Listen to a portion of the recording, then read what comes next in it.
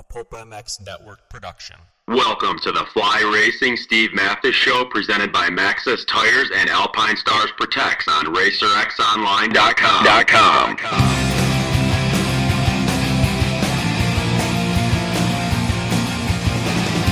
With your continued support of our sponsors, we have surpassed 1,000 podcasts delivered with over 7 million downloads.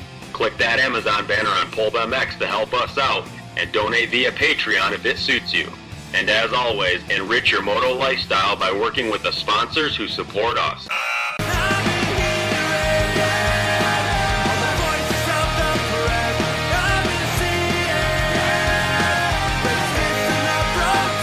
The original Moto Podcast, featuring legends of the past, stars of today, season previews and race reviews, introspection, opinion, facts, and laughs. Here's your host, Steve Mathis.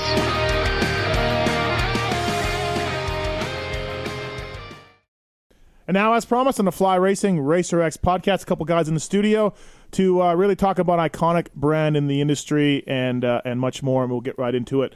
Happy to have Rees Williams, all the way from the UK. He's the commercial director for Renthal. What's up, Rees? How are you, man? How's it going? Good to be here. Thanbe coming in. Listen to you all the time. Yeah, you're a radio, listener. So this is so you're. Didn't know if I had to explain it, but yeah, you're in. We're in the studio. Yeah, happy to be here. You're right, at the Lion's Den.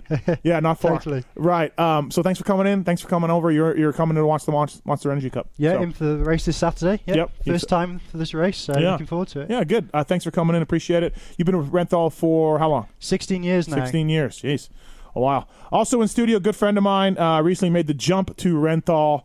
You know him from the Pro Taper guys for many years, former factory mechanic. He's got a national championship, which is complete bullshit that I don't have one. Paul Perebjinos. What's up, Paul? What's up, Steve? How are you? I'm awesome. Never been better. You don't have a summer cross, but you do have a national championship. Don't got one of those. Right. Don't got one of those. Got more outdoor wins than you, though. Got more supercross wins. Yeah, I got one. I got Loretta Lynn's title, too. Yeah, no, it's rough. It's rough over here. Absolutely. So thanks for coming in. Appreciate it. Yeah. This will come out after the Pulp Show, but you're also going to come in for the Pulp Show in a couple days, so that'll be fun. Can't wait to argue with JT on that. Yep, so, it should be a great time. Thanks to Fly Racing, flyracing.com. Please check them out. From the new Formula helmet to the Evo gear to the FR5 boots, Fly Racing's got you covered head to toe. Great guys, great company, and thanks to those guys for making this podcast happen. Of course, Maxxis Tires as well. MXST's out now, developed by Jeremy McGrath. Renthal rider, and used by AJ Catanzaro in Supercross, and thanks to Alpine Stars as well. Tech 7, I went riding today in my Tech 7s and absolutely love them. Do you wear Tech 7s? I'm a Tech 10 guy. Dude, you gotta try 7s. Okay. Do you like the booties? I do like the booty. Yeah. 7s don't have the booties. Yeah. I'm a Tech 7 haven't guy. rode in a You're while. a Tech 7 guy? I'm a Tech 7 I knew guy. Rees and There we I go. were bonded. They're great, right? Aren't they amazing? Like, I put on Tech 10s when I started getting back into riding. I'm like, no, too heavy, too stiff. I don't like that booty. I don't know why I used to like it, but now the Tech 7s are like just The great. very first one they came out with wasn't the best hinge, but they had the newer versions. Yep. They hinge so well, you Yep. put them on straight away. Yeah, absolutely. So thanks to Alpine Stars for making this podcast happen as well, and everybody else for listening. Appreciate it. So, all right, I guess let's start with you, Paul, right away. Big jump for you, big switch. Pro Taper, of course, you did great things with that brand, and they're still going strong. But you decided to jump over to, I guess, your enemy in a sense, right? Renthal. When I think of handlebars and sprockets, I think Renthal and Pro Taper, and I think most everybody does. So, why the jump? Yeah, I mean, for sure it's those two, and I really liked what I did at Pro Taper for a long time. I've always been friendly with the Renthal guys, though. Rees is a really good dude. Tom as well, Tom Wade over in England, and those are the two guys that I've always communicated with, and honestly, they're the brand that I've strived to make kind of get Pro Taper on the level of. They've always set the bar as far as product quality and racing and it's just an iconic brand, and I've always been a Renthal guy my whole life. I was amateur supported Renthal guy, obviously Renthal guy at Pro Circuit when I was a mechanic. So it was a tough transition for me, transitioning to Pro Taper, but I really liked what I did there, but there was just an opportunity here and just talking with those guys that I was really interested in, and Pro Taper is part of a bigger organization, so the Tucker Mag organization, and that's sometimes can be difficult to live within that big corporate environment. Yeah. So there's just a lot of things changing on that side, and I saw things changing that I felt were going to inhibit me to continue to do my job over What you there wanna do, as yeah. I have been Yeah. doing it, right? Right. So like I've had a way to do things, and it's just been changing, and I think that's all just a product of being stuck in that really Right. big organization. So It's a great thing that, unlike a lot of people in the industry, you didn't just go around and tell everybody how Renthal sucked forever Never. and they were garbage products, because that's what we do in the industry. So many people do, where you're just like, hey man, we're all in this together. A rising tide raises all boats, but so many people don't get that, and it just blows me away. I sit behind this microphone and I say it all the time, like, man, that's a cool company. Like, whatever, they're a cool company and they're a cool company. Like, and I work with FMF and Pro Circuit. I got Vortex on board. Whoa, I had you on board. So just one of those things, man. Like, it goes to show. yeah, and honestly, I felt I it's not in my nature to bash anybody anyway. I think like you said, rising tide lifts all ships, and to me, I felt like people would see right through me if I tried to do anything like derogatory towards Renthal to promote the brand I was working on. I think people would see right through it, because Renthal's such an iconic brand and been around forever. When you think about Renthal, you're like, what can I really say about them? Exactly. I mean, they've had race teams they've supported the same race teams forever. I think there's a lot of things you can look to at Renthal they're an exceptional example in the industry of a company with integrity that really cares about what they do. And a really big thing for me is what you guys were just talking, what you and Rees you're talking about the Alpine Star boot. Rees is an enthusiast. Tom Wade's an enthusiast. All these guys ride. I mean, for the longest time, I could only talk to my boss at Pro Taper about budgeting and costs. Yeah. Where I bench race with these guys about designations, and we make bets on who's going to win each weekend. So it's so cool to be at an enthusiast brand. Team that is GB, third overall. Yeah, and trust me, these guys were blowing up my phone as soon as we were texting on the last lap, and I was like, "Oh, Pauline's going to screw it for you guys."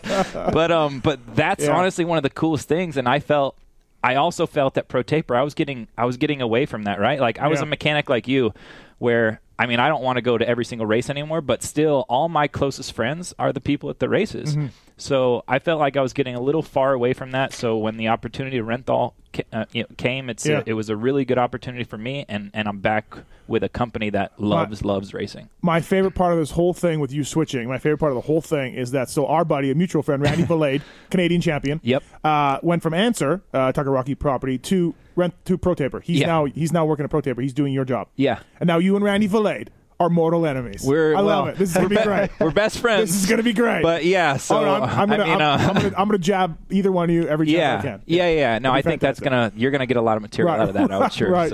But I still text with Randy. I mean, like I said, this is a job, and I'm passionate about it very much. I'm passionate about everything I do, but there's no reason to sever relationships because of it. No, absolutely not. Now, Rees, what's funny about this whole thing is Paul talking about Tucker, owning Pro Taper and everything else, while Henry Rosenthal and Andrew Renshaw, the original founders of Renthal, sold to the Mag Group in 2006. And the Mag Group was bought by Tucker. At one point, Renthal was owned by Tucker Rocky along with Pro Taper, and now, of course, we were sister companies in the same group. Absolutely, right? Which is funny how that all comes around. And then so now Henry and some other people put together and purchased it back from Tucker Rocky, right? Yes. So we're independently owned again. We're not part of the Mag Group. That happened in 2018, July 2018. Yep. So we've just gone past 12 months of that. Yep. And things are going well. Yep. Did much change? Now you've been there for 16 years. You said, right? 16 years. 16 years. Did much change? Okay, you're based in the UK. Factory's still there. Everything else. Did much change for you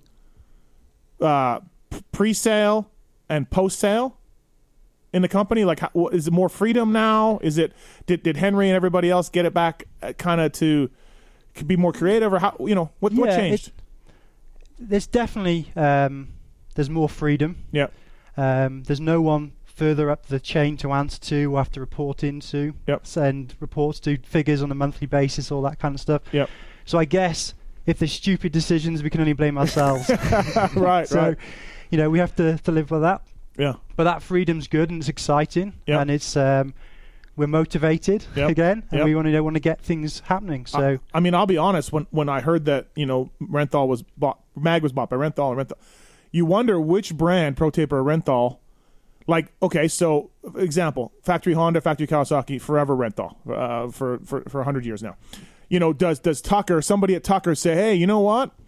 we're going to put Pro Taper on Honda now or whatever. Like, I always wondered, like, how are you going to, because competition's good and competition's a great thing. But with two of the major players, I mean, how much percent of the market did Pro Taper and Renthal have together? Probably 90, over 90, I'd say. Okay, so when two people are at 90%, like, and they're at the same company, you wonder, like, where's the innovation and who's going to be favored? Is Pro Taper going to be favored because it was, an original? Well, and these were points of discussion. You know, these were things we went through. Went through with management, discussed how we're going to do this. How do we live in the same group? Right. How do we go after that same space? As we touched on earlier, we've never really. We have a respect for Pro Taper. We still do. They still do good things. We have respect for the brand. It was just an awkward situation being in the same group and having to make those kind of discussions and decisions and try and find that space to work along each other. Right. And that was those 4 years of that, and it was tricky. I'm sure Paul can contest from the other side. It was tricky to know how to deal with that. Right, and then you're bidding on Geico Honda, and you write them a check, but then they can Renthal can know how much you paid, and vice versa, and all of that, right? Like it was crazy. We're sitting in meetings together. I'm in a meeting with Rees and Tom, and I'm the Pro Taper person. Oh, did you actually have meetings together? Oh, before? yeah. Oh, I didn't know that. Okay, We're looking at each other's sales and stuff, and I mean, it was very much pretty close, but I think it's a testament to the people that were in charge on both sides of each brand that we tried to maintain our identity and not step on each other's. I always looked at it as a drag race personally. I wanted to try to obviously if you're trying to grow your brand and grow your business, you're going to take market share from wherever you can, but I wasn't going to ever do it by cutting into somebody's lane, especially a sister company like Renthal. So for sure. It was a tricky time for sure, I'd say. So you're back, independently, and it doesn't seem like you guys have really missed a beat. I mean, really. No, it's been a great start. We've had one of our best years, sales wise, which is great to have off the back of doing that that transaction coming out of that group. So it's exciting. We've got Paul joining us, and that's going to be exciting new start. He's going to just drag you down, but whatever. That'll be good. So as far as you go back in the company, what's amazing to me, and I didn't realize this, I was going a little bit through the Renthal history. I remember Renthal in like 1985. That's when I remember Renthal. It was on the Honda bikes, and I'm like, what's Renthal? You know what I mean? Like, and it was silver, so you knew it was a little different than I didn't know what kind of material. I was younger back then. I'm like, I didn't know aluminum, right? Who would do that? But actually, Renthal goes way further back. I didn't even realize that into trials, into flat tracking, and all that. Well, actually, we're celebrating our 50th year in business this year. So Renthal's been going for 50 years, 1969, and it started by making handlebars for trials bikes. Yep. Actually, before 1969, they made their first handlebars. So when they were teenagers, Henry Rosenthal. Is a trials bar same as a motor bar? I don't even know. Back or what was the need? You know what I mean? Well, the need was they were crashing their bikes and bending their handlebars. Yeah, right. They hadn't got their skills to the right level to match their weak handlebars. So they were scrabbling around trying to figure how to keep straightening, and they knew that wasn't a good idea to be straightening their bars, but they were young kids, didn't have money for replacing them. Yep. And Henry's auntie and uncle, they'd actually had an aluminium stock holding company or a material stock holding company, and they had some aluminium tube left over from World War II. Or just aluminum. I'm kidding. It's so funny to hear you guys say that. Yeah, so with a aluminum tube. That's fine. I'm bugging you. From the World War II aircraft industry. Yeah. And he was lying around not doing anything. It happened to be the same diameter, 22.2 millimeters, as the handlebars were. Oh. So he said, this material here would be fantastic. Right. And they looked and said, aluminium? Really? Anyway, this is going to be a fantastic material for you. And they, well, how are we going to bend it? And they had, this auntie and uncle. They had a company they supplied to, which they directed them over to go and bend these handlebars. And the material was that strong, it broke a couple of their benders. They were used to doing like aerials and things and pipes and all sorts of things, but not this high strength aluminium tube. Is this 70, 75 back then too, or whatever the grade is? It was an H grade. H20 perhaps, or something like that. I was going to say, how ironic would it be that the World War II aircrafts use the exact same grade that motocross handlebars are, right? So. But it was like some of the most advanced materials come out of that kind of industry. And anyway, they eventually made a set of handlebars, and they were using them on their bike trials and ran the field as teenagers. And that was kind of it for a few years. And then a few years down the line, they'd kind of, they'd done their... Did Henry Rosenthal and Andrew already, this was them together, or was this just one of them? This was them together. They were just buddies from... They were buddies riding bikes. Andrew always had a bit more, Andrew's the engineer in the company. Yep. And he always had a bit more aptitude for mechanics on the bikes. Sure. Henry was more interested in the riding, really. Right. Anyway, a few years later, they were just sort of, kicking the tires and, what we're going to do kind of thing, and just talking about things. And whatever happened to those handlebars, I think they could have been... Yeah. We could probably sell a few of those. Yeah. So they got back on the phone to the auntie and uncle, and we've still got that material. And don't worry, no one's buying this material. They're just lying around. And so they took some more of it, and they, back then they were cutting it to length, and they were bending it, trying to get it bent by an outside supplier, and then they were polishing it, with a polishing, in the UK it's called brasso, old traditional metal polishing, and that's how they originally started. Yep. And Henry got on his student rail card on the train system, and went round starting to find a few motorcycle dealerships who might This take is like these. late 60s, early 70s? This is like 69. 68, 69. Right. And trying to find someone to stock or buy some of these handlebars. And of course, bars back then are these steel... Exactly. Just steel, heavy-ass bars. And everyone thinks, well, this is a lighter handlebar here. No, it's not going to be strong enough. So there's a big challenge. Pushback, a lot of pushback, a lot of resistance. They've got to convince people that these bars are good enough for trials back then. But Henry, at this point, he's riding trials to a reasonable level locally in the Manchester area where he's based. Yep. Excuse me, he's just falling off a bit. Yeah. And he starts to get to know the top trials riders at the time. Your Martin Lampkins and Malcolm Rathmore, and these kind of guys. And he starts convincing them to use them as well. And it's the first bit of sponsorship they're doing. Yep. And along with a local shop, Jim Sanderford, he manages to get Jim Sanderford to pay for an order up front, so they can actually pay to get the bars made and bent and everything. And that's kind of how it starts.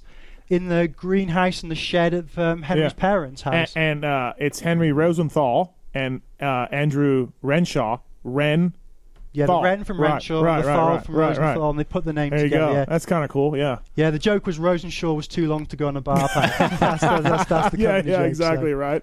And then that's it. And then, you so many products, iconic products, whether it's this Starbucks or whether it's... an adjustable perch. So many products, when you see them, you're like, why didn't they always do that? This is the best thing ever. And I think aluminum handlebars over the steel ones that bent when you it fell off the stand, they would bend. You're always you're like, why? What are you guys doing? Why wouldn't you do this from the start? And immediately they were like, these are lighter and stronger. Well, it seems so obvious now. Right. We all have had bikes, growing up. Right. Our first bikes came with steel handlebars. We have a generation where our bikes, came. You'd probably sometimes use those first. One drop over and they'd be everybody's dad had the old pipe that the 6 foot long pipe that they would straighten their bars with, right? Like I remember I always raced with steel handlebars on my CR80. I liked the steel ones. It was the longest time. Like I said, or gripper seat covers. Like, well, why didn't we do this before? This is so obvious. Like, and Renthal. That's the beauty of things growing organically, right? Two guys in a shed, and they just start doing it, and then they make a name in the trials world, and then next comes the motocross. And moves to motocross. So by that point, they're starting to put a cross brace on the handlebar. So that's when they get into scrambling. Back then, you start to need a bar which is a cross brace. Okay, and so then that started. That's the bolt-on cross brace. Yeah. And because of course you can't. Welding aluminium is difficult. Yep. And welding the cross brace there is just not a very good idea. You can weaken the bar by welding there. So the bolt-on cross brace was I wonder how many iterations they went through of that. You know what I mean? Of the different materials for that. There was a few different iterations around how it clamped together. So originally, it was hose clamps are probably the first ones. It was like a 2-bolt system, top and beneath, and above. And I think to a certain extent that worked, but like riders didn't like it because you'd catch your your knee. Yeah. People weren't wearing knee braces back then. They might have had a little bit of flimsy knee pad maybe at best, and they'd catch their knee on the underside of the bar in the turn. They were pushed, that from rider feedback, pushed to develop a one piece, so it didn't hang beneath. And then so I want to thank Renthal for teaching me growing up through school, like that aluminums had grades. Like I didn't know grades of aluminum. Aluminum's aluminum to me, right? But you guys at some point Renthal started saying, "Hey, these are 70, 75 in their ads." Was that it? Was it 70? Well, actually, ours is actually 7010 now the material we use, but it went through 2014 was the first. Wasn't it 70, 75 ever? No, we don't 70, use 70, 75 is common. Yeah, so that's okay. Right. We don't actually use that grade. We use a slightly different grade, but yeah. You guys used to put the grade in the ads. And as a kid, I'm like, I don't know. I mean, it seems sure, like seems good, right? But I was always like, "Hey, Dad, what does this mean?" He'd be like, "Well, there's different grades," and I'm like, "Oh, now I know, right?" Like I had no idea. So, how do they settle on the grade eventually? I wonder. They just it's moved with the development of the material. material. I imagine Uncle and Aunt's supply went dry at some point. Eventually went dry. They eventually moved on to I think British Aluminium back then. Yeah. And they started having supply from then. Yeah. But yeah, I think they're always pushing to have the best grade they could. Yeah. Because like for handlebars, quite you're asking a lot of the material because you want something that's super strong. Yep. But when it starts to bend, when you eventually reach that point when you want to bend, you want to bend a long way before it breaks. Yeah, before it breaks, right? Because a break is a DNF. A bend you can maybe race. So we call that the elongation. Okay. Right. So we're looking for something that really high strength but really good elongation, and that's difficult to find. Sure. Because usually when you find something super high strength, it becomes more brittle. That elongation, like titanium. Yeah. So it's really a magic little window. Right. Which is why we don't have tie bars. Right. You know what I mean? Right. Yeah. When you think about it, no one's ever. Well, I think there was actually some tie bars. Somebody made them back in the day. Might have tried. I know there was tie spokes on a bike one time, but those didn't hang out very long. So that's the magic formula, right? It is, for the grade, right? And as the grade has changed over years, and that's because materials are developed. Right. And we work with material suppliers. You push them to develop something different. They know what you're looking for. Yep. You're always asking for something. Always asking for more. Yep. Now, do you guys routinely test your grades that you get? All the time. Yeah. So we have a test lab on site. So every batch of material that comes in. I've been able to check this out, and this is something that I was thoroughly impressed with. And if you're ever in the UK, maybe we get you to go round one for Madley Basin or something. I will. If New Order is ever in concert in Manchester, I will hit that up. Absolutely. You need to come by and check out, because I was thoroughly impressed with how extensive Renthal's laboratories are and their tests. Yeah. Their test equipment. I mean, hundreds and thousands of dollars of equipment laying around just to test, the material before you ever start bending it or doing anything with it. I was introduced to that at Kropovich. I went to a Kropovich for a tour, and they said, we buy our titanium from the military, but we need to check the tie. So we melt it down, and we see what the components are to make sure it's our component. And I'm like, what? Like, So I imagine you guys do the same thing. You're just like, this is not, we can't just trust this. We need to make sure that this is all of our, we take it seriously. Handlebars are a safety critical component on the motorcycle. Yep. And every batch of material that comes in, we pull it apart so we can check the performance of the material, check its in spec. So Renthal gets Neil Hudson on his YZ to win the world championship in 81, which I had no idea, by the way. Looking at our first world championship. World championship. Do you know how our first motocross world championship? We actually won the 1975 World Trials Championship with Martin Lampkin, who was Dougie Lampkin's father. Okay. So that was our very first world championship. Yep. First motocross championship, 1981. Was Neil Hudson. So at some point, I imagine the factory teams, the racers, are coming to Renthal and being like, we need, It's going steady by that point. Yep. I mean, not everyone's sold on it still. Yeah. You're still trying to convince people that that aluminum was that it takes a long time. Yeah. But from then to like the sort of mid 80s, when you bring like Dave Thorpe on factory Honda, and then the ball starts really rolling. And then do you know the story about how they got into American Honda? Was, I guess, through Thorpe and Gabors and those guys, right? Because RJ starts running them in 86. Yeah, I think Ricky Johnson was pretty instrumental in getting the Honda, because not at that point, not the whole Honda team wasn't using it. It was Ricky Johnson who was using them. He wanted to use them, so yeah. I guarantee you, if we call RJ right now, he'd tell us the whole story. Yeah, for 45 minutes. Really? Yeah, for sure. Yeah. Oh, and then now you guys are off and running. and now you're winning Supercross championships and motocross championships and everything else. But back then, the US market still wasn't our biggest market. Oh, okay. So we were starting to get the racing success, but the sales weren't there. And Henry was told at the time, you'll never be successful in the US. Oh, really? In the USA. Yeah.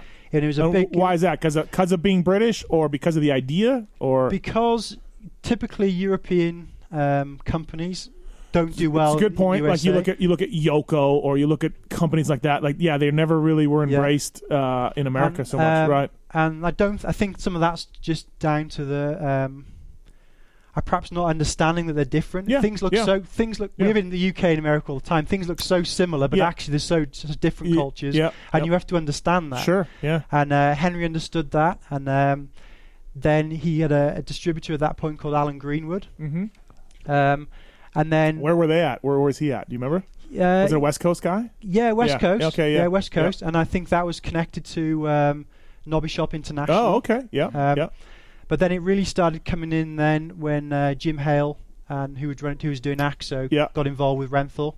So Alan Greenwood, I think he retired. Okay. And he recommended Jim to Henry, and Jim's doing AXO at this point. Yeah, that's right. They got together and they hit it off. Yep. They got on well, and then that really started taking it to the next level in the US. But Jim was always just a distributor, through. Yeah, he was the importer. Okay. Yeah. So back then he was the importer. We had our own internal sales team as well. Well, he did under the Renthal America. Yep. And also he had companies like Parts Unlimited as well. Yeah. Back as distributors. How in the hell? And maybe you don't know this, so I'm putting you on a spot here. Like, why would you call that thing the 971? How did that happen? And by the way, I it's so iconic. Renthal is so iconic that when people order bars from other companies, and Paul, you know this. Oh yeah. People are like, "Hey, I need a 971." So like, what if you got a 971 or a 977? Yeah. Like that should tell you. It's like saying, I need to get me the Big Mac at any restaurant or whatever. Like that should tell you how iconic Renthal is. Where your bend is what people ask for, and when they're ordering another brand. I wish I had a more interesting story for you with it, but it's like we just had like a 3-part number system for our part numbers, and handlebars started at 600. Okay. And went to 999. Okay. And the front and the sprockets, they went up to 400. Well, up to 500. And they left, and those part numbers have got us in difficult trying to keep up with them over the years. So there's not like Henry and Andrew getting together and being like, "Hey, what number? What's your favorite number?" There's nothing magical about the 971 as such. The number, it's the popularity, the shape made the number popular. 966, 971, 999. Yeah, they were literally taking the next number out of their little book. So are you telling me there's a 972 bend? There will have been, yeah. They were so random. So there is we don't use any longer, but there was a folder. Okay. Henry did have a folder that he had his Bible that he worked to, and when and like it might have been that the 972 was for a rider over here, and the 971 was going to Ricky Carmichael, and that one became popular, and that one just never took off. Crazy, huh? Yeah. Paul, and it's crazy. It's funny that people remember that, right? So like the 996 bar, for instance, is also named Stewart, I believe. Yeah. But people don't. That riders come in, come out, but still the numbers that are always there. It's almost like BMW's car kind of system of how they're naming their cars. That's what everyone remembers. So correct me if I'm wrong though, but like I thought. So you're saying, like from whatever back in the day, everybody kind of had their own bend. Like you guys would make bends for special factory riders. Yeah, but I always thought like a 971 was like a stock Honda. Well, that's because Honda picked it is the stock. Okay, Honda, but when Honda came to fit the bars as original equipment, which was in the 2004 model, and in 2003, they like bought a lot of handlebars, I guess, already in Japan, and they knew that's the bar we want. That's to the go one. On the bike. All right, yeah. So they picked that shape. That's crazy. I had no idea that there was so poor 970 and poor 9 didn't cut it. Never cut it. Never 964. Yeah, left in the dust. If you go to Manchester, there's this number 964 sitting up there. It could be the bar for you. Yeah. Nobody used. And it's funny over time, like how people have settled on like the shape. Yeah, it has slowed down. Definitely, there was more change. Every rider wanted something different. Yep. The shapes were more all over the map. People were trying. Right. and it really came more formulaic of like that. The 971 was like less sweep. Yep. More upright, higher bar, and I think Yep. that was just kind of. We were actually just did a little bit of an interview with McGrath because of our 50th year. Okay. He was talking to that, how when he came in, he wanted to be further up on the bike. Yeah. In a more braced position. Yeah. And I think that was kind of what started it. And it kind of reached a certain point, and then it kind of just settled down a little bit. So with Henry and Andrew, I mean, we're in the mid 80s and early 90s and all that, when Renthal's really taking off. I mean, I guess they're coming and they're meeting with these riders to determine what they want for a bend, I would guess, right? At some point, they're like, hey, I guess we'll go to the test track. Jeremy, what do you want to do? Kordowski, what do you want? Like that type of stuff. And the requests they kind of feed back to the factory in the UK as well, so a bit of both. So Henry was coming out here quite a few times per year at that point, coming to 3 or 4 supercrosses and going to test track, as you say. Right. But it would be like riders saying, hey, can I try something that's 3 mil lower or 3 mil back? Right. And you might make it, send it, and they, their prerogative, they might have you race with it. They try, no, that doesn't work, I'll stick with what I've got. You've been there yourself. As a mechanic, I remember one of my riders, shall go nameless, but it rhymes with Shmim Shreri, had a wrist injury, and I must have changed bars 5 times, and I'm like, dude, your wrist is broken. There's no magic bend that's going to help your wrist. It's broken. So just stop it. But we've had like really a lot of strange requests over the years. It can be for like minute differences in the handlebar, which really is a challenge to make. Really. Yeah. But we always attempt to do it, and we just consider like making the rider comfortable is our job as a sponsor. Sure. Yeah. And if it can just even if it isn't actually making a difference, if it's helping the rider think that they're going better, we feel that's our job. So. Of course, these are all 7/8 bars. What we're talking is all the general size. At some point, Pro Taper comes out with the crossbarless bar, and that's what size is that? The 1 1/8? Inch and 1/8. Inch and 1/8. And that changes the game. You got to get by mounts and everything else. You guys stuck with 7/8 for a long time, with a crossbar. And then the twin wall comes out. Yeah, we had a twin wall. Yeah. So 98, I think. But twin wall is different in the sense of there's two tubes in there, right? Correct. Yeah. So there's one tube that runs all the way through. Yep. And the tube on the outside that you can see. Whereas a Pro Taper is a taper, obviously. You know what I mean? It's a single wall construction. Right. Tapered tube. Right. So what was the thinking behind the twin wall? It was really Andrew's idea of just looking at it and trying to. Taking principles from the aircraft industry. Okay. And it was like the principle of redundancy. So his thought was, well, if something happens to anything on the outer tube, damage, mechanical damage or anything like that, then you can't propagate all the way through the handlebar. You've got a whole bar going through the center. Yep. So it was a safety thing, taking that principle of redundancy from the aircraft industry. Oh, okay. Interesting. Yeah. Those, and I was a mechanic when those came out. They changed the game also because the Pro Taper without the crossbarless bar, and I would guess the fat bar. You guys came out with your own version, fat bar. I would guess the fat bar for Renthal is not one of the top sellers, right? Like, we still a good amount, but our twin well is our premium product. We still mail more of those, but the fat bar sells well. I almost feel like if you want a crossbarless bar, then you want a Pro Taper because they did it back in the early 90s. Do you know what I mean? And if you want a crossbar, you need a Renthal. I don't know. It's just maybe not. Maybe that's perception. I think for sure there was a time when that was the case. Right. I feel like we've it's been our job to try and change that perception over the years, and now we have we really don't push our riders to one or the other. Yep. So I remember if a rider wants to use a fat bar, we have no problem with that. If they want to use a twin wall, no problem with that. Yeah, Factory Honda used fat bars for a couple of years outdoors. They would go outdoors. They would ride the fat bar, and then indoors would be the twin wall. It was just a and really some riders. Like the experience of a braceless bar, like the fat bar. I like a crossbar. And it can be like the look of it, or it can be the feel of it, or a combination of two. What handlebar you run? What do you run?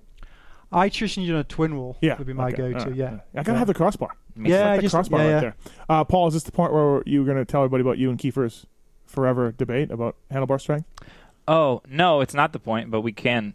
I mean, if you want to bring up another instance when Keeper's wrong about something and how his crazy mind thinks that it's correct and science Which is not. Which side is he on? He is on... He thinks... you guys are arguing about this forever. But there's no argument. I've showed him lab data. Right. He thinks that our buddy Chris Kiefer, who's on the... he thinks that a 7/8 cross braced handlebar flexes more than a 1 1/8 handlebar without a crossbar.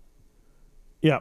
And Paul has been like, no, here's the data, and I've showed him lab data, and it's false because of the cross brace. Yeah, I don't know. We've got this. There are different ways of looking at it. Oh boy! So, maybe we got some different. Maybe data. I got different data.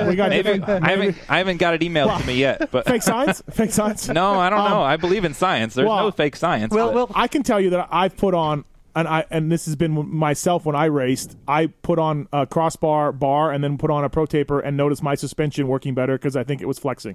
The bar was flexing and helping coming into turns. And you sometimes it could the whole reason why I want a crossbar is not because of so much of the performance of the handlebars. I just like to look at that. Yeah. That's what I like to look at. No, I'm with you. I like the look of it. I like to feel, like seeing it. Yeah, I think that adds a lot for a lot of people. The look and the shape. When do sprockets come out?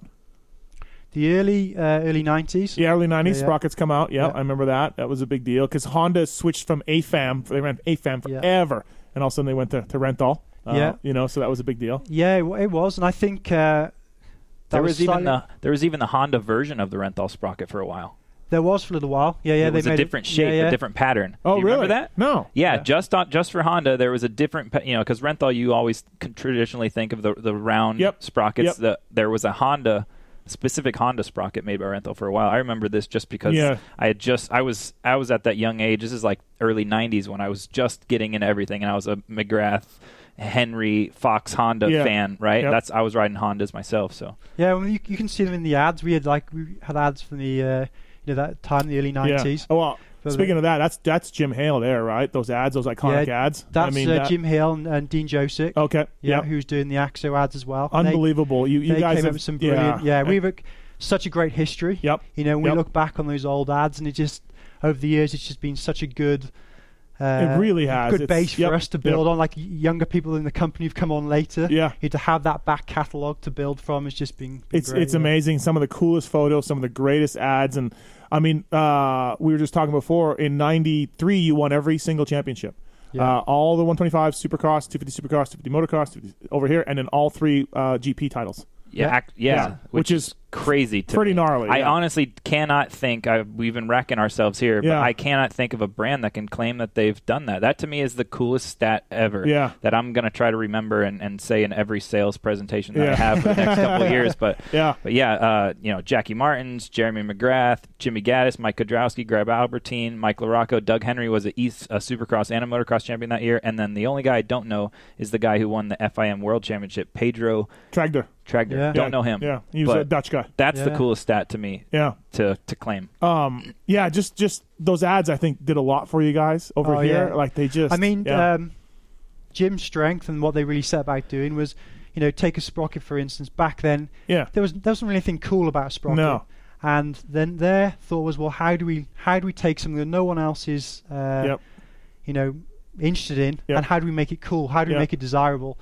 And actually, you can see they've done that over and over. They did it with AXO. They contributed to doing it to Renthal, and they've done it with mechanics where they took a workwear glove and made it like something that really cares about. So that was just cool glove. I got a gardening glove just like that. Yeah. But wait a minute, no, it's way bitching. Incredible marketers there, and just did a fantastic job. Yep. And that's really along with the racing and those guys working on it, that really propelled Renthal like in the 90s. And like in the early 90s, Japan was our biggest market, believe it or not. Oh, was it? Was the biggest market. That really? Not America still wasn't? No, in the early 90s it was Japan. Yeah. And during the 90s that switched. That came over. Okay. Yeah.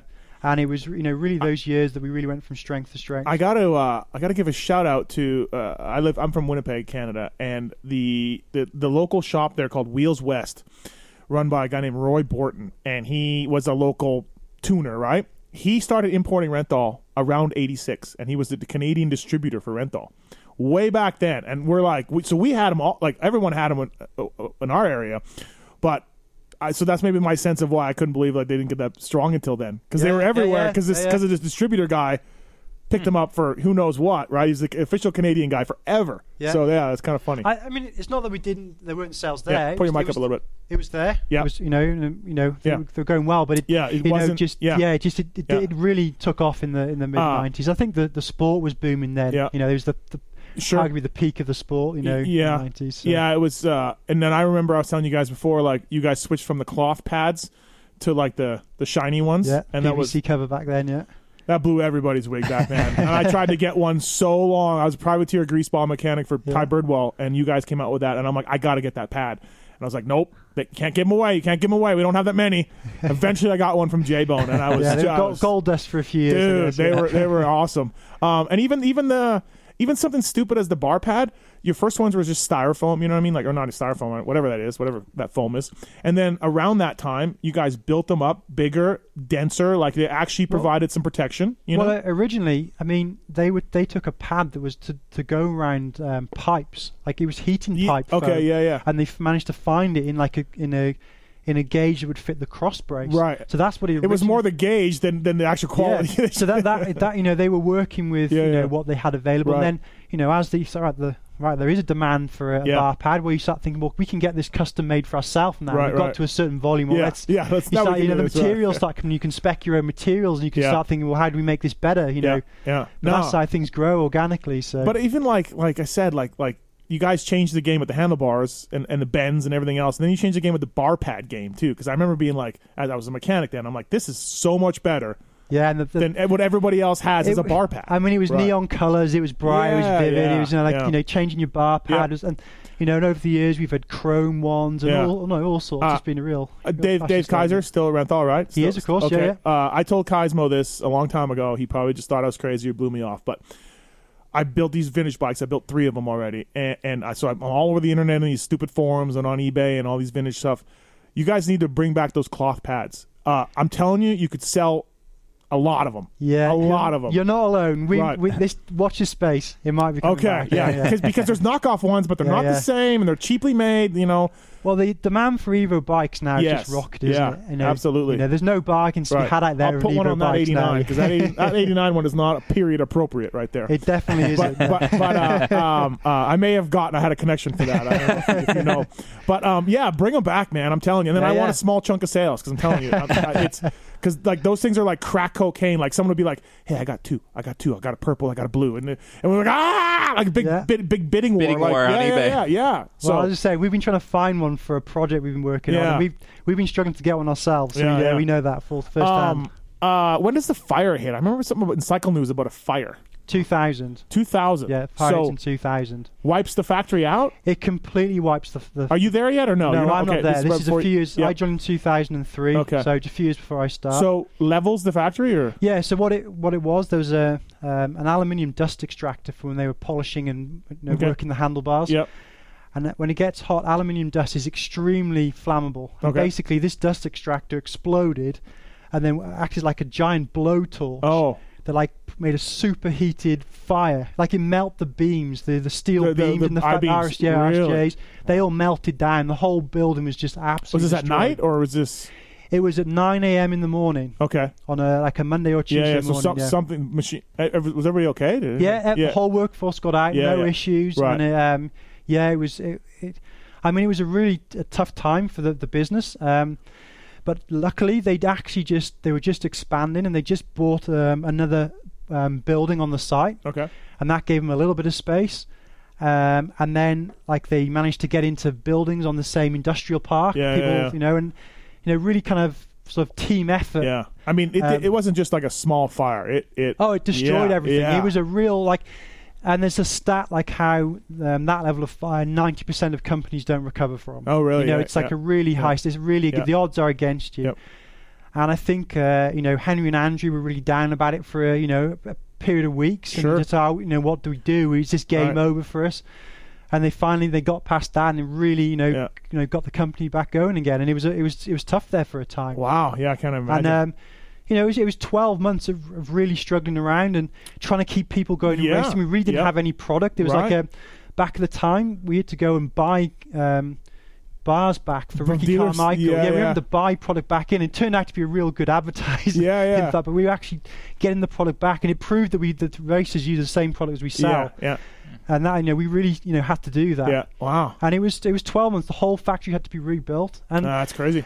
Looking back, I mean, it was a disaster at the time. Yeah. But looking back, we had a brand new factory in 2001. Yeah. In a sense, And they built it slightly bigger. It was better. Right. The sad part is probably all the history that went up with it, as far as files or original products, or you know what I mean. And people people come to our factory now and they really expect to see almost like a room like you've got a lot of memorabilia, a lot of history. Yeah. And we don't have anything. Yeah. And Henry had a room with every magazine he'd ever kept, from 1969 in. Yeah. It was a brilliant library, really. Yep. And it was destroyed. Yeah. And from that point, the company's hasn't really got back into that. We're always looking forward, I guess, and we just don't have a lot of history on hand any longer. Yeah. Yeah. So there's probably people out there in garages who've got more history on Renthal than we have on site. Tell me you still have some of the old R stickers, though, red and blue R with the Renthal. Am I dating myself here? You know what is there, Am I Steve? dating myself? You know what is there, Steve? There's a championship bike in the foyer of Renthal. This is a funny story. It's a PC Cowie. I remember building that bike. Oh, you built it? I worked at. I remember Mitch coming back into the shop for years saying, "Renthal is asking for a bike. We got to get him a bike. We got to get a bike." And I was one of the ones that helped put that bike together, and it's sitting in the showroom. It was the Dean Wilson Championship. Yeah, it's crazy. That's funny how things come. There's like that. There's a Tim Ferry replica at the AMA Museum in Ohio, and I get 6 tweets a year. Hey, I'm at the AMA thing, and it's the bike I built. It's a stalker that I put a pipe and graphics on. The graphics are all peeling now. But I'm like, there it is. There's a bike that I was probably pissed because I had to build it. Right? To build it. Yeah. Same with you. I was probably like, God damn, I got other stuff to do. Stupid Renthal guys. I want to build this display bike. Finally hit the off season. Eric and I are supposed to go out to dinner tonight. Stupid Renthal guys. Got to build this bike. Yep. Yeah. But we were grateful, Paul. Yeah. We must have had a crystal ball to the future. That's crazy. It really is crazy. Paul Perebjinos and Rees Williams from Renthal in the Fly Racing Racer X podcast presented by Maxxis and Alpine Stars. Thanks for listening, everybody. Appreciate it. Shout out to Race Tech. I want to give a shout out to those guys. Suspension that Malcolm Stewart won Montreal on last year. Ben LeMay using Race Tech. Zombie Chris Blos, Race Tech. Jerry Robin, Race Tech. Pulp 19 is the code to save with moto work or suspension work. They'll dial you in. Thanks to those guys for coming on board. And of course, Fly Racing, flyracing.com. Official gear of Jason Thomas and myself today when I went dirt bike riding. Thanks to Fly Racing, Maxxis, and Alpine Stars for making it happen. All right, a few more things before we wrap it up here. The twin ring sprocket. Yes. What? You're going to put steel with aluminum? Well, I mean, that was cool. Yeah, it's good. We can't claim the concept invention. Oh, you can't? We can't claim the concept invention just, for that. Yeah. I'll cut this out if you want and just claim it. I didn't know. Really? We didn't claim the concept of that, but the concept was out there, and we tried to put our take on it. We wanted to improve it. Yep. And we really wanted something that was like slim and just looked and appeared like a normal sprocket. Yep. An one-piece aluminium sprocket, but had that longevity. Yeah. So the idea is obviously longevity of steel with the weight saving of aluminium. So they sell good. Yeah, I feel like I don't see that many of them out there. They sell okay. Yeah. I mean, you need to go to more off-road races. Yeah, maybe that's it. Yeah. I don't go to a lot of GCCs. I'll let you in on the secret. We have that, and it serves well. But there's something to be said about a steel front sprocket and an aluminium rear sprocket. Yeah. Because there's about 3 times the number of teeth on an aluminium sprocket, and also although the steel lasts longer, it has to go around 3 times. Yeah. So a steel front and aluminium rear works well as a set. Yep. New chain, a steel front and aluminium rear works really well as a set. Yep. So we have a steel sprocket.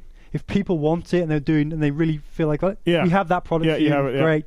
But we also have aluminium. We still back an aluminium sprocket as well. And I don't even know if those mud grooves do anything, but they were cool too when they were sprockets. They do. You won't notice that riding California, perhaps, or or Las Vegas, or Western Raceway today. Yeah. Oh, I shredded today. I heard some guy with a Joker mask was giving you. Yeah, he was. He was.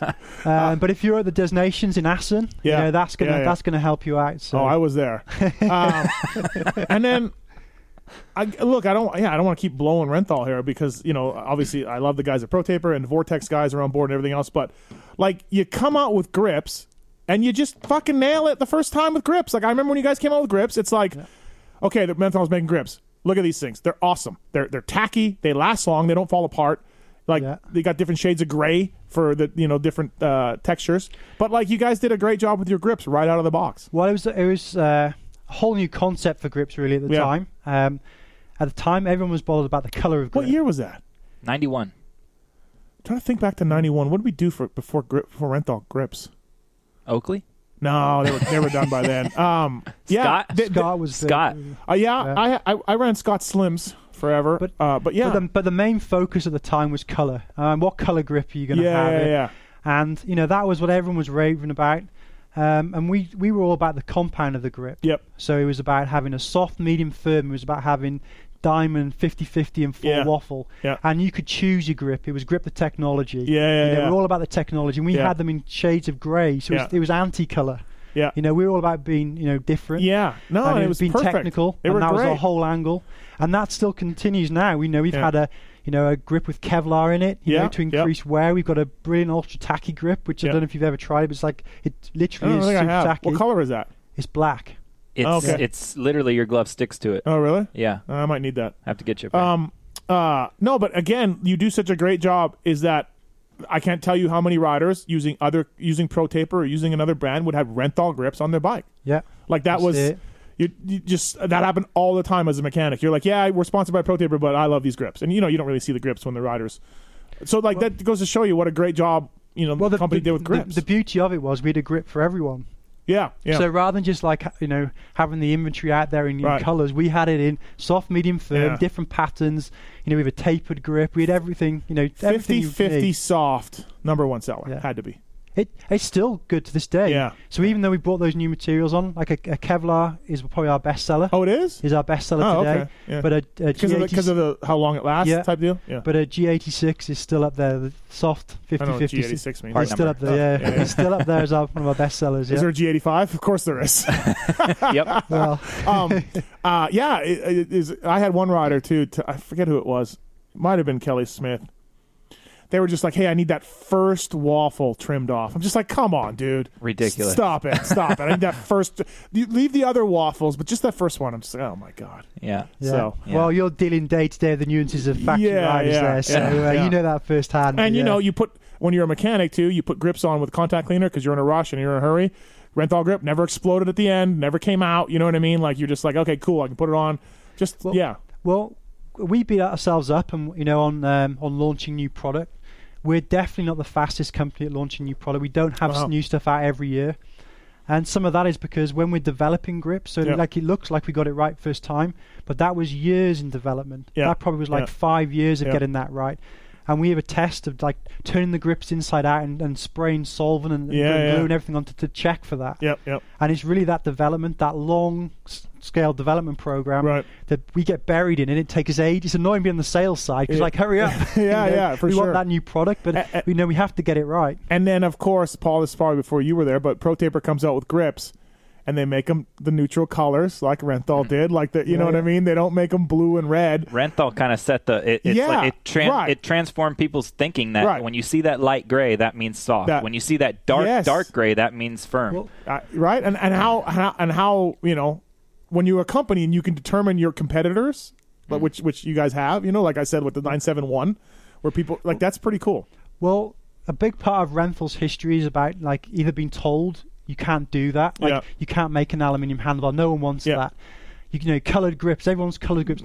When we launched the Kevlar grip, the color of it, everyone said you'll never sell that grip. And we've always found that if you make the product that the riders want, and it's a technically good product, that kind of makes its own fashion. We've always focused about going after a technological advancement rather than the fashion, a short-term fashion. So, and it's worked, and it's always meant we're kind of in a different lane to other people. I always ask this question of people who come in who work with or have started companies. We've talked all about Renthal successes. What didn't work for Renthal? The clamp. You guys just have a clamp? I think you had an upper clamp for a while. We had a triple clamp. That, although the product kind of worked, what didn't work for us was we couldn't get them out fast enough. Okay. So everyone wanted a triple clamp. Do you remember that, Paul? In the first 6 months when the new bikes came out. Yeah. And we would launch them in month 10. Yeah. It's like everyone's, and then get left with loads of them left. So that really didn't work. Yeah. We've recently just discontinued our lever line. So that was a product the flexible lever, and that was a product which had a lot of benefits and suited a lot of people, but we could never get it to a product where we were 100% happy with it. Yeah. So we could never get it to the point where we pride ourselves on a product where a pro rider can use it. Yeah. and a weekend warrior can use it. And there were just too many compromises in that product for us. We couldn't get it. We couldn't make one product fit all. I forgot about that. And that didn't really suit us. So I guess that's been our challenge over the years. It's like we really thrive when we can make a product for a race team, and then that suits the guy and the warrior, and it works for both. And like you said, like with the buying of the bars for like this is the stuff that goes around on McGrath's bike or and we don't make a price point. Ken product, Roxon's bike is now you have the same handlebar that Ken Roxon. Yeah, exactly. We don't make a price point product. We develop the best 7/8 handle, the best fat bar, the best twin. We make that, and that's the product you buy, and that's been our strategy. Right. And I guess some of those examples of products which haven't worked have been cases like that. Yeah. Well, Paul, your starting device that you came up with is a little. Should have held on to that thing a little. It's not on my plate anymore. I don't know. No, that's a great idea. Talk to Randy. You had a big part of that thing, and it's a great idea. You could have brought it to Renthal. Didn't know. Yeah. Right. Yeah. If only we had a time machine. Yeah. Well, I hope that's the last good idea he has. It is. No, it is. Trust me, it is. He's got nothing else. That was it. He's been telling me about that for a decade. It was no. I mean, that's what he's saying though. One thing I've only been on the job for maybe 3 weeks now.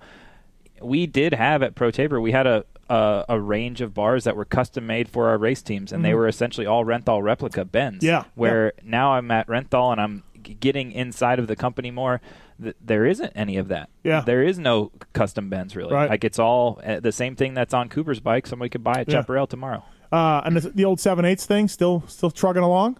It is. Yeah. Still selling. Yeah. I mean, gradually the OEs are moving to oversized bars as stock. So, I mean that the future's changing there. But if you look at the mini bikes, they're all 7/8, and there's a lot of for us the street. You've got trail bikes. Weekend warriors. There's still a huge volume going through in 7/8. Sure, and cycling. Renthal got into cycling in 2010, and that's a huge part of Renthal's business these days. Yeah, I have a bike with Renthal bars and a stem on it. Cosmo made me pay for it, by the way. Oh, wow. Yeah, Cosmo made me pay for it. How's that cycling going? Is it going? Is it working? It's going great. Yep. It's a growing part of our business. Yep. We've been doing that for 8 years now, and we've really just been growing organically with that. Yep. And you sponsor some good guys, though, right? Like, I was on the website not that long ago, and we sponsor Aaron Gwynn. He rides Intense. Yep. This year, and that's my guy. Yeah, Intense. And he's your top US rider. Right. We got lucky. Really, the first year we started in bicycles, we started working with the Specialized team. Okay. And they had Sam Hill, and he won the world championship in the first year. So the very first year of racing, we had our first world championship. They got sweet. Yeah. We got this. Great. We got this. That was good. And it was really interesting. We got into that market, and we found particularly the downhill guys and the pros and the people running the teams and the mechanics. Yep. They were all moto guys. Yeah. And they were really pumped on our brand. They all knew it. They all had used the product. For sure. And that was a great in for us. Yeah. Great in for teams, and we still see that today. And what we've done is we've learned being in that market. It's revigorated us for product development. Yeah. And we've got products in the pipeline that's going to be coming out shortly, and it's some of that product is on the back of what we've learnt and philosophies we've been from cycling, because when you're pedaling something up a hill, you want it as light as possible, and that was always our mentality. No, I just use an e-bike. It's fine. It actually doesn't matter. It doesn't matter. True. But yes, I got it. And that drives that industry, and and that industry is very fast paced, and it's really given us fresh motivation as well to bring out new product for motorcycling. Yeah. Oh yeah, interesting. And I mean, what's the next product you're bringing out? Nobody listens to this. You go and tell us. You'll give us a sneak You'll preview. just have to wait and see. Okay. Damn it. I thought of another cool thing you guys did too. Like in the early 90s, mid 90s, you added the color to the end of the bars, like the purple and blue and everything else. That blew people's minds. Paul, you weren't around. You were too young. I remember that. When that was just anodized the dip the you're just like, bar. Oh, look at Kardowski's handlebar. It's purple. Yeah. The guy doing the anodizing was not a fan of that. that messed his job up. Because it kind of faded, right? So it probably wasn't super easy to do. Or whatever. that Do you guys run it through a bath on a that's a handlebar gets conveyor? dipped vertically into a tank. Okay. So keeping that tank level, keeping that rigged up, so it's like you get that smooth, consistent line. That was difficult. I remember that. Again, that was a big deal. That was like a marketing guy like myself. Right. It was my idea, but coming up with an idea for the engineering and production guys to figure out. They love those sort of ideas. Yeah, exactly. Yeah, they hate guys like you for sure. No, absolutely. Like I said, an iconic company. So Henry's still working, still there? Yeah, he still comes in I'd say 3-4 days a week. He has a desk, sits right next to me, and gives me grief every day. Gives me grief back. So we have a lot of banter going on. He's probably an interesting guy. Well, if you ever get a chance, then maybe we'll do a podcast with him too. Yeah, that would be great to do. Somebody that just who knew that where his company would go, right? Yeah, and he is a fascinating guy. Yeah. He looks on most problems and things differently. Yeah, which I think is a bit of a trait of a lot of founders of businesses in our industries and probably most industries. Yeah, he's got a lot of great stories, and And Andrew Renshaw passed away, unfortunately. He did. That was very sad. Yeah. But in the new structure of the company, Andrew's widow is actually one of the shareholders. Oh, cool! So that's great that their family and their legacy is still involved in the brand. Yeah. And they were instrumental in that. So that's continued, and that's a great part of it. So Paul, for you, you did I don't want to. It sounds like I'm just blowing you, but you did a great job with ProTaper.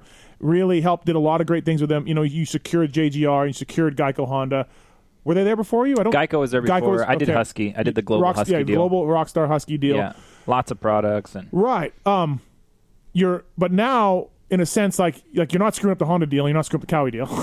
No. So you're a little. It's a little different in the fact of you're trying to chip away at Renthal at ProTaper, and now you're like, hey, we're securing our.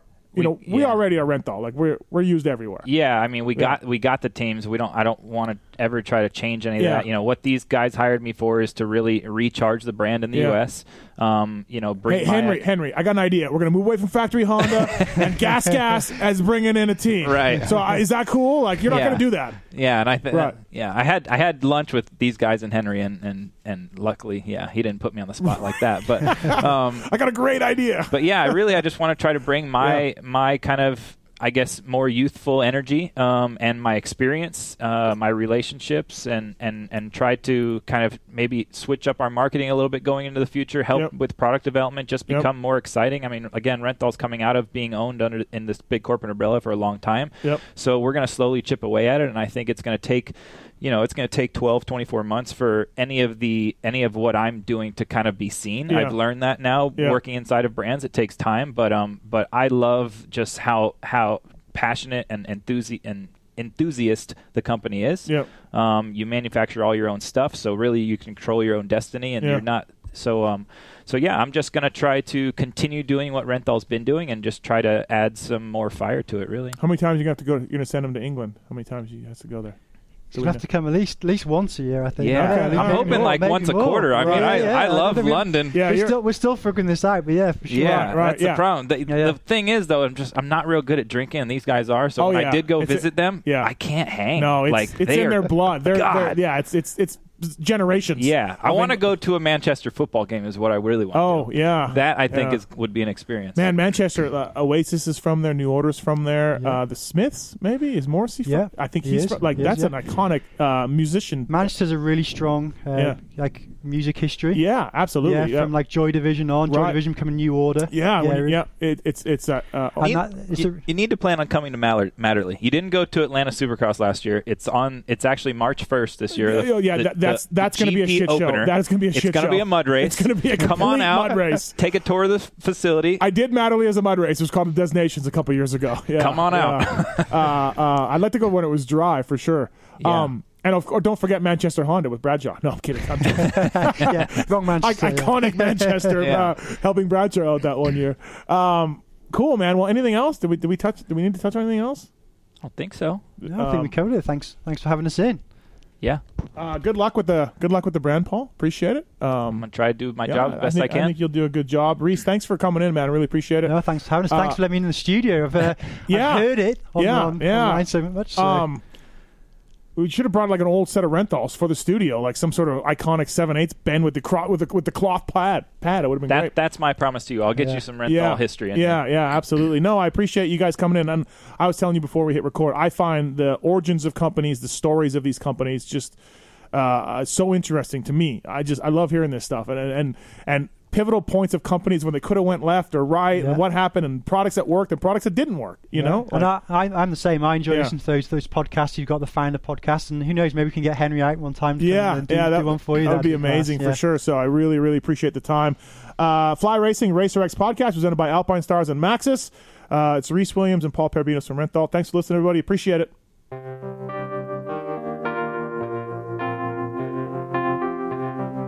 Thanks for listening to the Fly Racing Steve Mathis Show.